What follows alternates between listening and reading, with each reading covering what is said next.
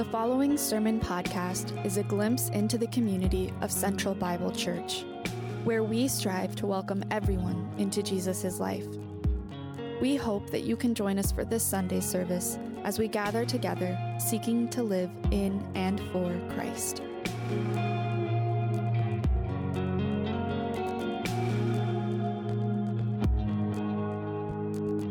All right, I'm going to read our passage for this morning. So if you want to turn to Ephesians chapter 4, it's a short one. I'm going to read verses 25 through 28. Therefore, each of you must put off falsehood and speak truthfully to your neighbor, for we are all members of one body. In your anger, do not sin. Do not let the sun go down while you are still angry, and do not give the devil a foothold.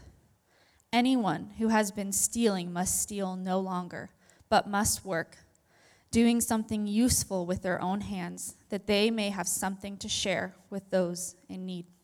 This is the word of the Lord. Amen. Amen. Morning, church. My name is Andrew. I'm one of the pastors here. It's cool to hear that story. One of the rules, or I guess this is a rule for me, I don't think it always has to be the case for every preacher to have this as a rule, but I try really hard never to tell self-congratulatory stories when I preach. And so it's really cool that I looked really good just now and I didn't say any of it. So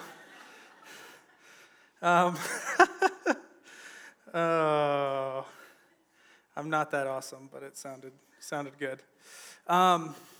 So I want to start off and actually share a little bit about kind of preaching generally. So I've been thinking a lot about sort of the art of preaching and what it means for a 32-year-old guy to get up on stage, a couple times a month and share from God's word.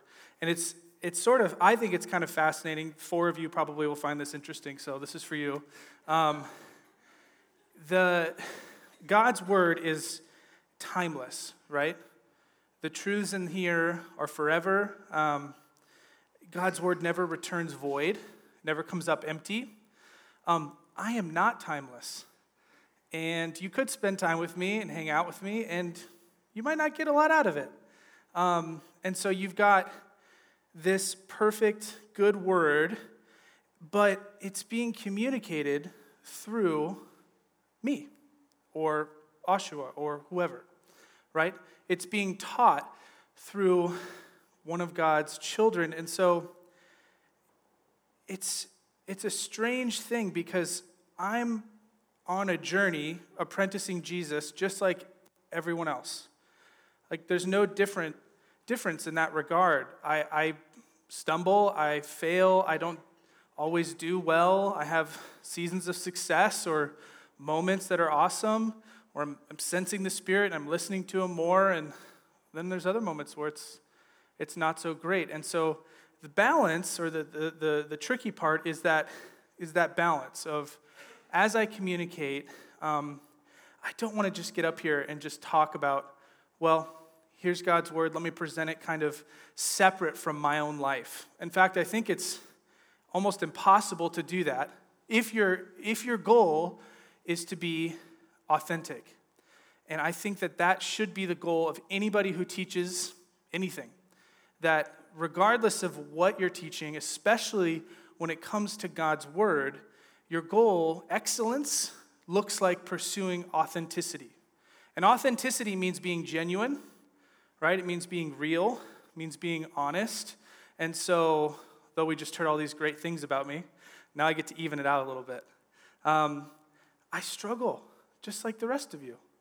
And I know you know this, but I don't know, as I prayed this week and I thought about what to share, I felt like I needed to say that.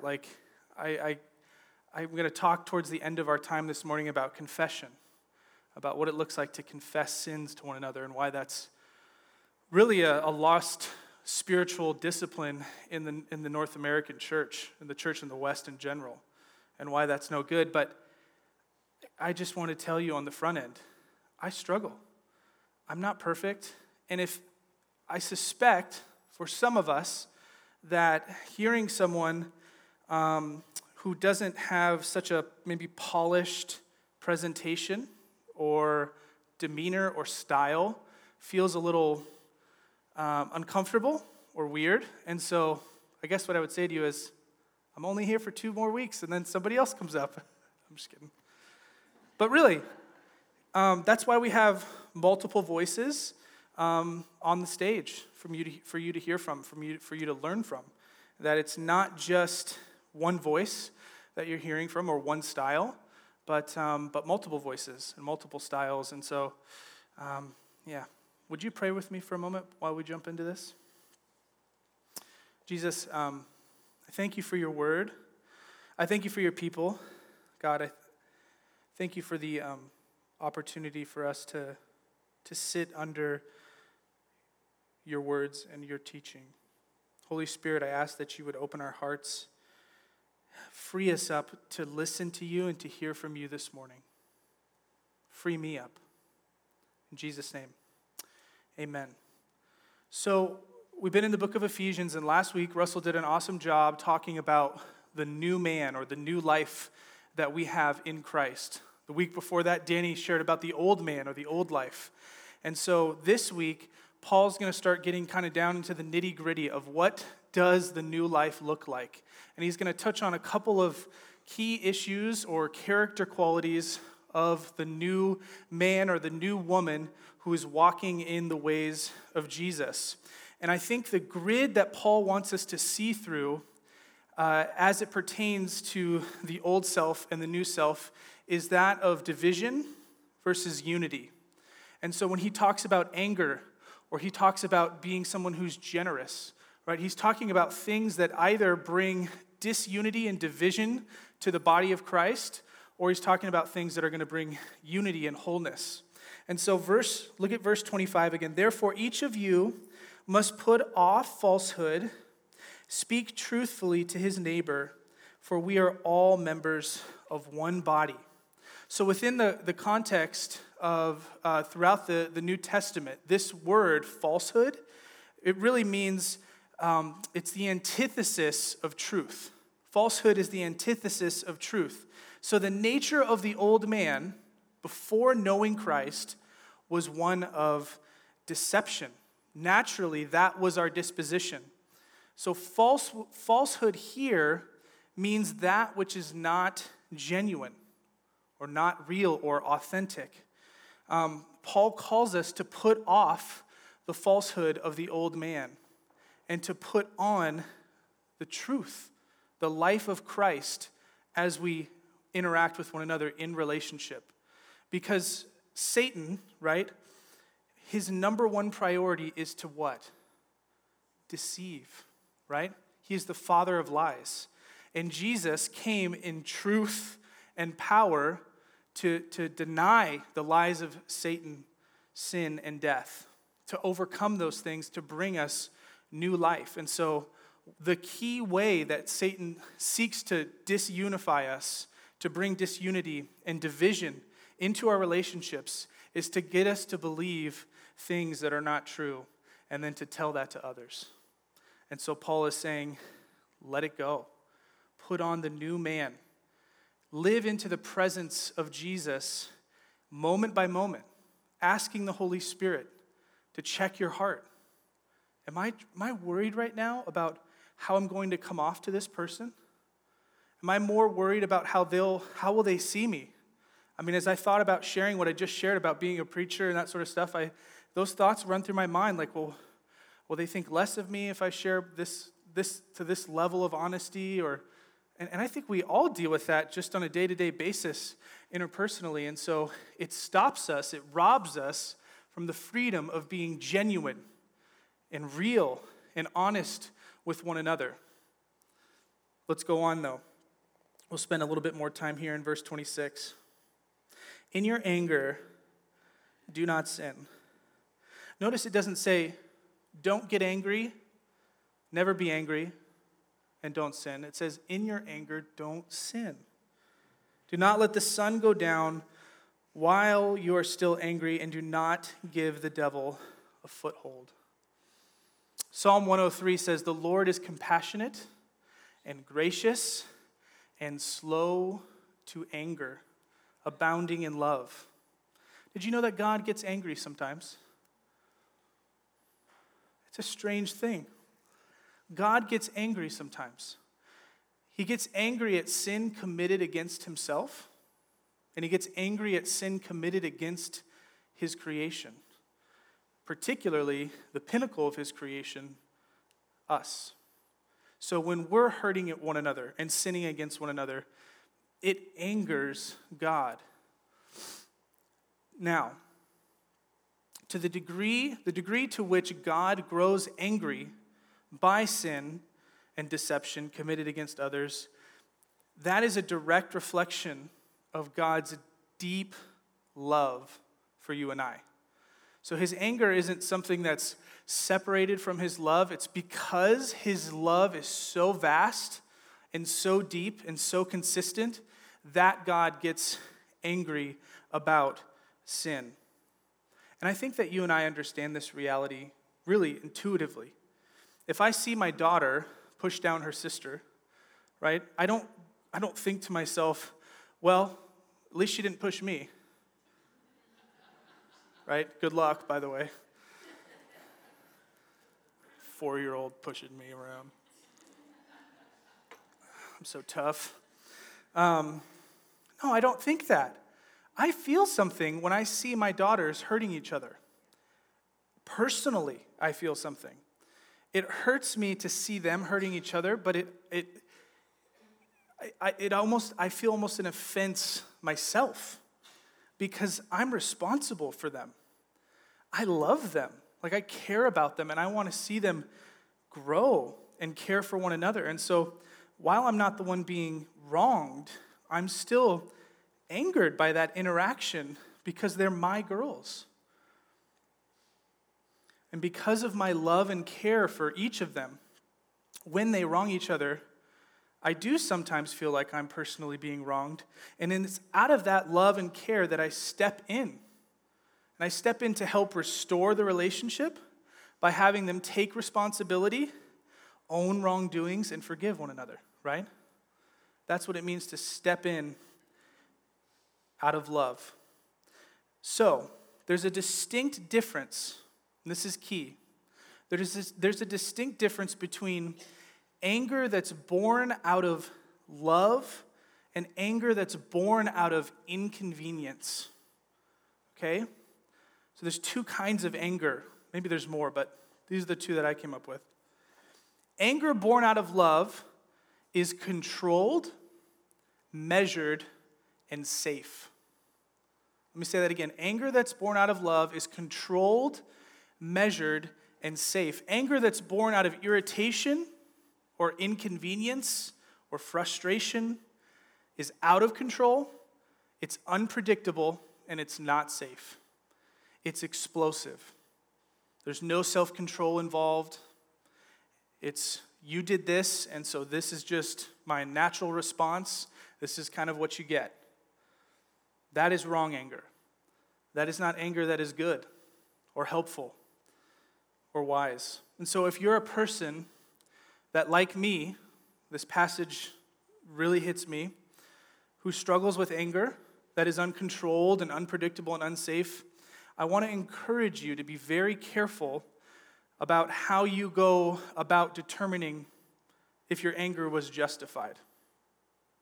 Because you might hear me and think, okay, if I keep my mouth shut and I don't explode, then my anger's okay.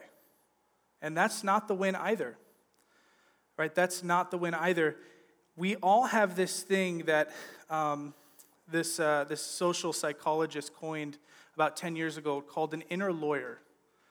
We have this person, this voice inside of us that talks and says, hey, let me find the evidence or the reasons for why what you're feeling right now is completely justified. Let me help you, right, in that way. It's confirmation bias, right? We naturally look for things to confirm our bias or predisposition our presuppositions. And so as you think through and begin to ask the Holy Spirit, okay, what kind of anger am I dealing with? Am I out of control, unpredictable? Am I unsafe? And by the way, you're probably typically not going to be the best person to ask that of. Like, you might want to find out from someone else. Do you feel unsafe around me when I get upset? Do you feel like you don't belong in relationship with me when I'm angry? That would be much more of a trustworthy source than your own sort of evaluation, right? Now, look at verse 27. Do not give the devil a foothold. So Paul's connecting this idea of anger, of good, righteous anger, with don't let the sun go down on your anger, because if you do, you're likely to give the devil a foothold. What is that foothold? I think Paul's talking about bitterness. Prolonged anger that's not dealt with, whether it's in your marriage, in friendships, with coworkers, family, you name it, anger towards someone else that isn't talked about and resolved and brought to any place of reconciliation or restoration with the other person leads to bitterness. And that is the foothold that the devil will use to bring disunity and distrust into your relationships. Because bitterness deadens your empathy towards others, and it sharpens your critique of others. Bitterness deadens your empathy, your ability to look at someone else, and rather than quickly judge and be upset with them when they do something you don't like, rather than doing that, you lose your ability to actually say, I wonder why they're acting this way. Pete Scazzaro, in his book, Emotionally Healthy Leader, talks about being brought to a place of wonder about what the other person is experiencing. So rather than casting judgment and criticism and frustration, right, we ought to be people who are, when we're wronged or when someone does something we don't quite understand, going to the place of wonder and empathy and going, what has brought them here to this point that they're acting in this way now? It's a completely different place to start from, but if you're frustrated and bitter and angry and it goes on and it's not dealt with, you will lose that ability. And I think some of us have lost that ability even with our own spouses.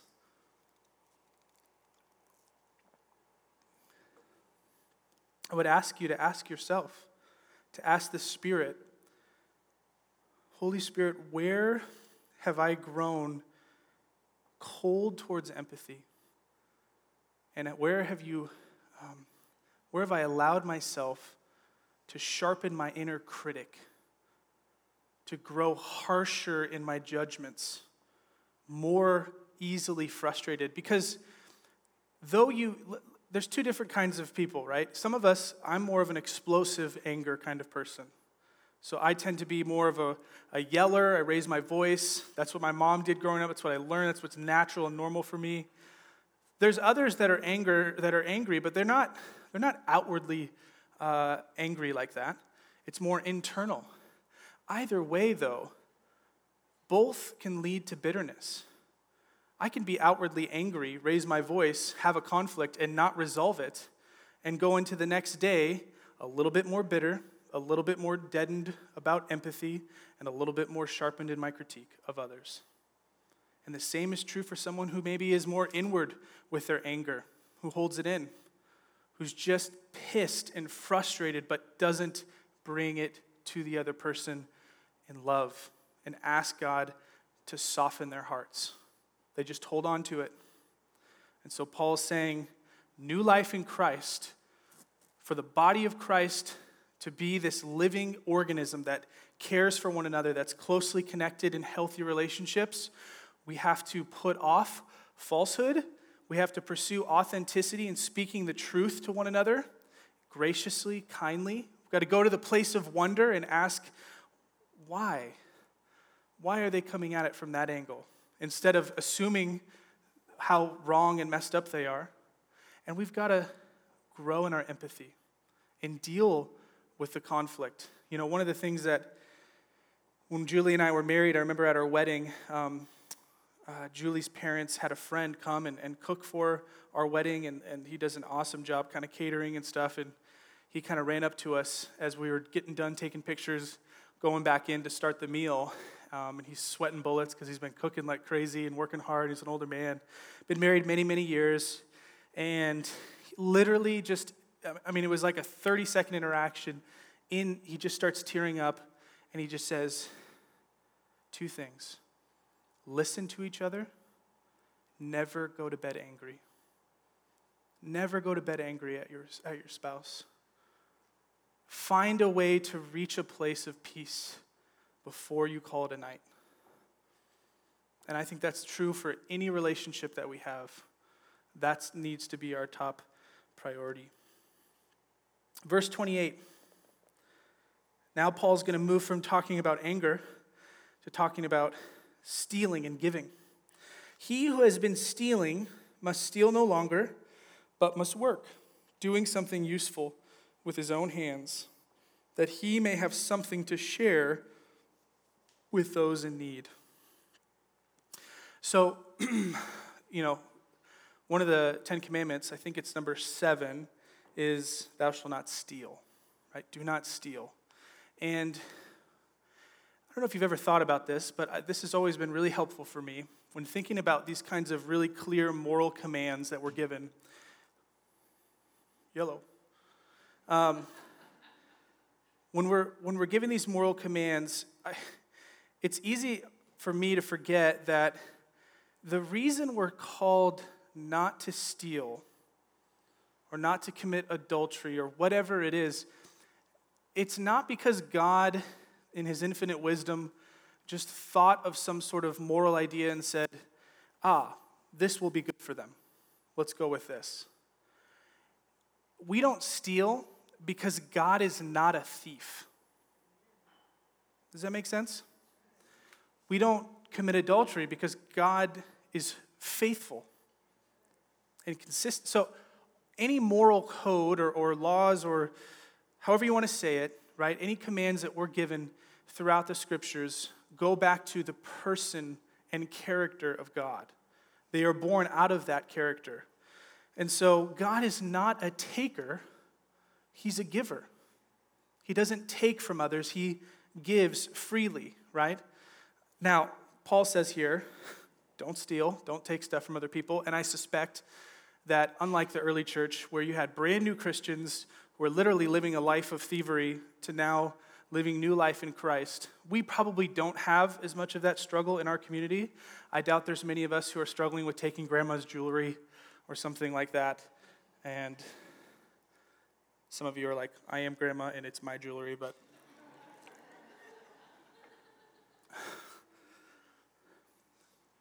I think that there is something for us here.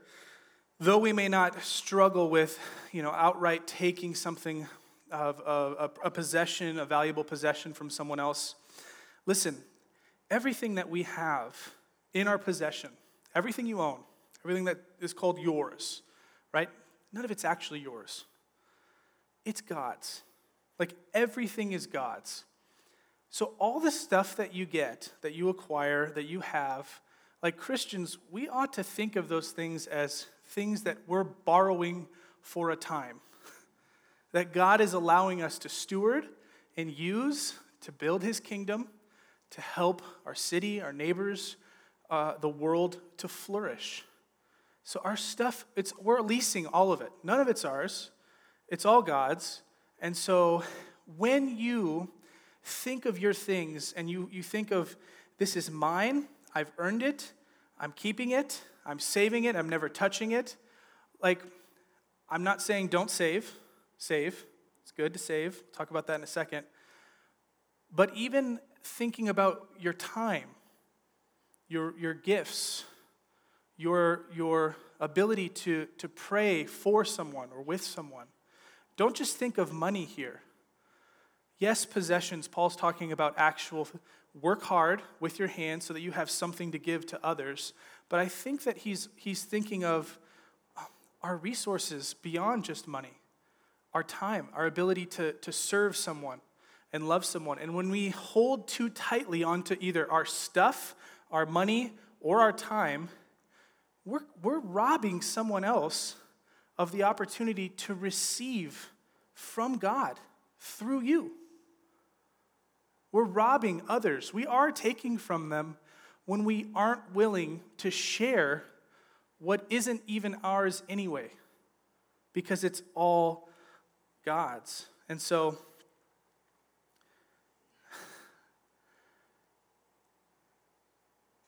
recently, in a home community, there was a couple who was struggling financially.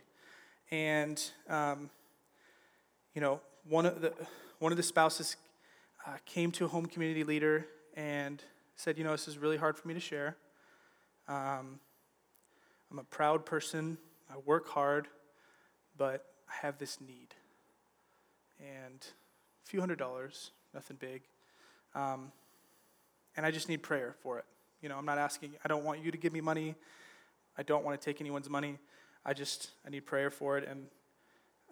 And so, the leader of the group said, hey, I appreciate that, but I think it would be incredible if you would give the rest of the group an opportunity to give, an opportunity to obey the Spirit, to hear what God is asking them to do to be obedient, and to step out in faith to meet that need. Don't rob them, right, of that chance to step out in faith and meet the need and give. Rosaria Butterfield, in her book on radical hospitality, Christian hospitality, talks about, within the body of Christ, there's no members who are just kind of either sitting idly in apathy or like you're either giving or you're receiving, but there's no middle ground in the body of Christ. Think about that. You're either giving, and don't just think money. Think about time, prayer, service. You're either giving or you're receiving, but there ought not be some sort of in-between where there's just nothing happening. And so this couple stepped out in faith and shared, kind of in tears, embarrassed, this need with the home community.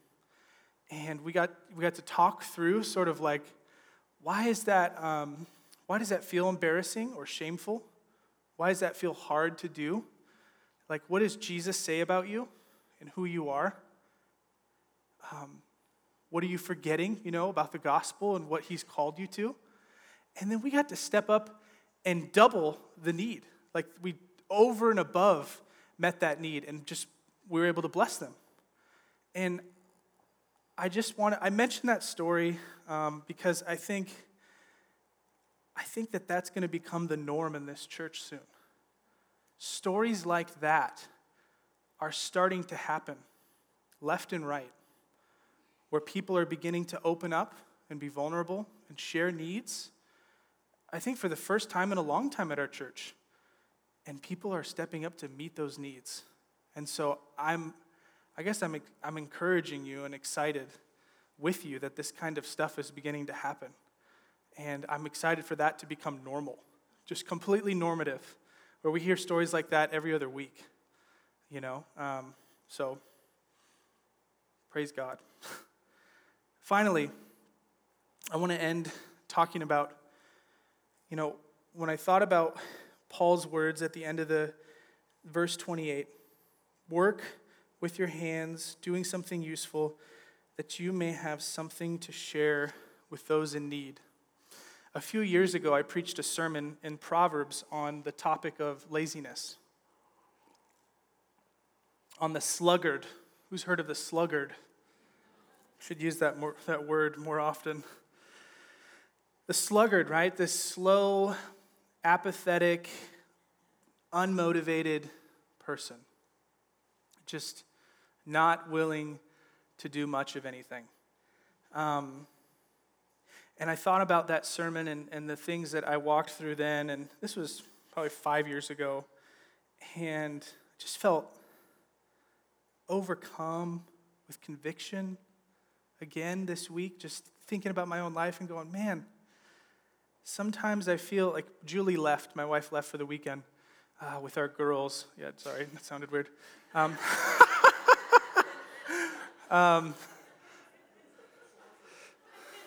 she's still with me. No, she went camping with some girlfriends of hers that she's grown up with. They've done this camping trip every year for 12 years. Anyway, she took our three little girls, dropped them off with her parents, and so I was alone the last few days. And man, I'm just such a wimp when I'm alone. Like I don't like it, you know? And I thought about, as I was kind of struggling to motivate myself to spend time in the Word and on the sermon and just feeling conviction, like remembering this sermon I preached 5 years ago, and here I am, still figuring it out. You know, like I just haven't arrived. And I think we all have things like that are just an ongoing battle where you're it's 2 steps forward, 3 steps back, 3 steps forward, 2 steps back. It's just like, when am I going to get there? And let me read a couple verses for you out of Proverbs about the sluggard. Proverbs 13:4. A sluggard's appetite is never filled, but the desires of the diligent are fully satisfied. Proverbs 6:6-8. Go to the ant, okay, literally the insect. Learn from the ant, you sluggard. Consider its ways and be wise. It has no commander, no overseer or ruler, yet it stores its provisions in summer and gathers its food at harvest.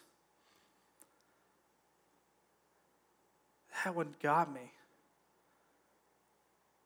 Here I am, by myself for a couple of days, leading up to it, looking forward to a quiet house.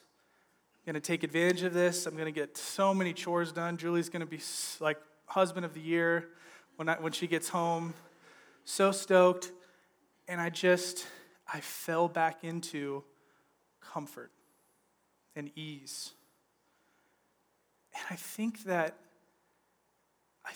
the thing that kept coming to my mind is this idea of the ant who works its tail off in the harvest, in the season where there's plenty, right? Where things are easy. He works and works and works. He's diligent. He's faithful, right? He fills the storehouse so that in the winter, when things are difficult and there's not a lot left, he has supply to sustain him through the winter. And for me, I'm thinking about, I haven't been diligent with my time, right, in the weeks and months enough to where when I have that freedom of being alone and I can choose comfort and ease and weakness, or I can choose that discipline and motivation, I don't have the storehouse to fall back on. It's not full because I haven't been living faithfully in the seasons of plenty. And I share that with you in some ways to confess, and in others because I just felt like as I was prepping and thinking and praying, and this again is the strange thing about being a preacher, because it's like, I think I'm teaching this faithfully to you, but I'm also dealing with my own stuff, right, that comes out, and you guys get to be a part of it. But I think that God, in His Spirit, He just said, I don't think you're alone in this. I think there are others who deal with that same struggle in the body. And so I guess I just want us to move, as we move into communion today, welcome the band back up.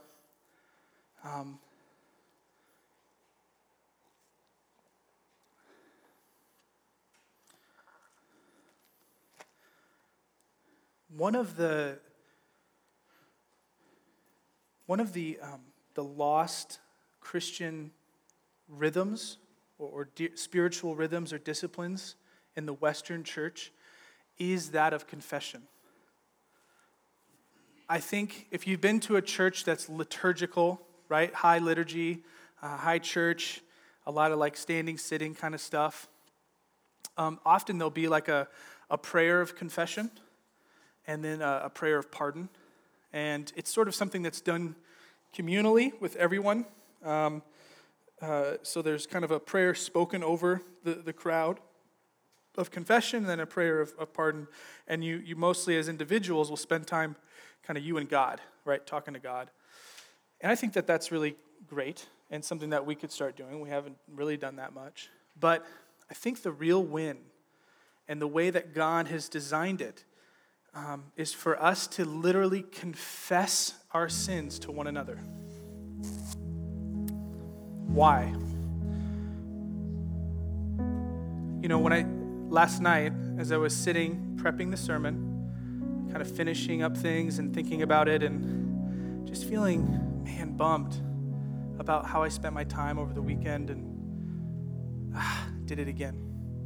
I texted another elder, just kind of confessing, you know, I don't feel like I spent my time well. And then I spent like 45 minutes just kind of writing out a letter to my wife, just saying, I'm sorry. Here's what I did. I just didn't do a great job. That versus I'm going to spend time just saying to God, God, I'm really sorry. I screwed up. I'm not going to talk about it with my wife or with Russell. Maybe I'll make some excuses to Julie, right? I'm not going to own it completely or come right out and say in the moment, here's what happened. That's why I wrote the letter, because she's out of service. I can't like call her or text her or anything. So I'm like, okay, I'm in this moment and I feel resolve to do something different. And I feel the conviction of the Spirit. So I'm going to respond in that moment to that conviction and write this out or text a brother about what's going on. And I say all that because if I don't do those things and it's just me and God, what's the fruit been of me doing that, going that route with just this kind of like, okay, God, you know everything. I did it again. I'm sorry. Like I can, muster up a repentant heart and really pursue that genuinely and sincerely, but there's something different that happens when we confess to someone else. Because vulnerability comes with accountability. And so how we change and how we grow is by sharing with others. Honestly, here's what happened. Here's what's going on. Like I need to get, and the truth will set you free. Like being honest about stuff and telling and confessing someone else, there's such a freedom that comes with that, a weight that's lifted. But there is accountability. We don't just do it for freedom's sake, right? We want to grow into whole followers of Jesus, grow into the new man, the new woman, leaving behind the old self. So I want us to do something for a moment. Just lean into this for a second, okay? Close your eyes. Close your eyes. I'm going to close my eyes too. Take a couple of deep breaths with me. Just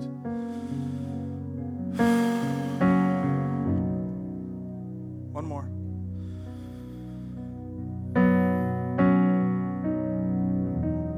Feel your body. Listen to your body. Listen. Ask the Spirit. Spirit, what are you doing? What would you have me confess? Is there something that I need to get off of my chest to share with a brother or sister in my community that knows me, that loves me? Ask that question honestly right now as your eyes are closed and you're listening to the Spirit and you're asking, have I been angry in a way that's been unsafe, out of control? Have I thought of my things as my things? Have I been a taker and not a giver? Have I allowed my heart to grow into bitterness, to lose empathy, to become more critical? Holy Spirit, I pray that you would bring conviction. You, Holy Spirit, are the one who convicts. It's not me. It's not how eloquently I say things. Holy Spirit, it is you. It is God. And so we pray that you would bring conviction, even though it may feel uncomfortable, that we may get the opportunity to confess our sins to one another, that we might taste and feel tangibly from someone else, being Jesus with skin on, to us, the forgiveness and the love and the mercy that you have on offer. And then that we would be held accountable to press in and to move forward trusting you, but growing into the newness of life that you have on offer, that you've promised us as we leave behind the old man and walk into the newness of life of Christ.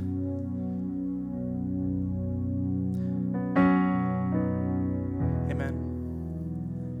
I want to invite you to the communion table, but I mean this. If you felt the Holy Spirit speaking to you, saying, yeah, there's something that you might need to confess, talk about with someone, go find someone in this room, in your community, probably not a complete stranger, or a pastor or a leader who'll be in the back, and confess your sins to one another. This is part of how God wants to use and shape us as a body, that we would be people who are able to confess honestly to one another. So go grab communion, and before you take it, find someone and confess. I love you guys.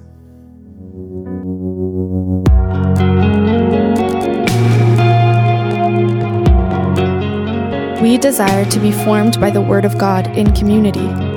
If you have questions about this week's sermon, we would love to hear from you. For more information about our church, please visit centralbible.church.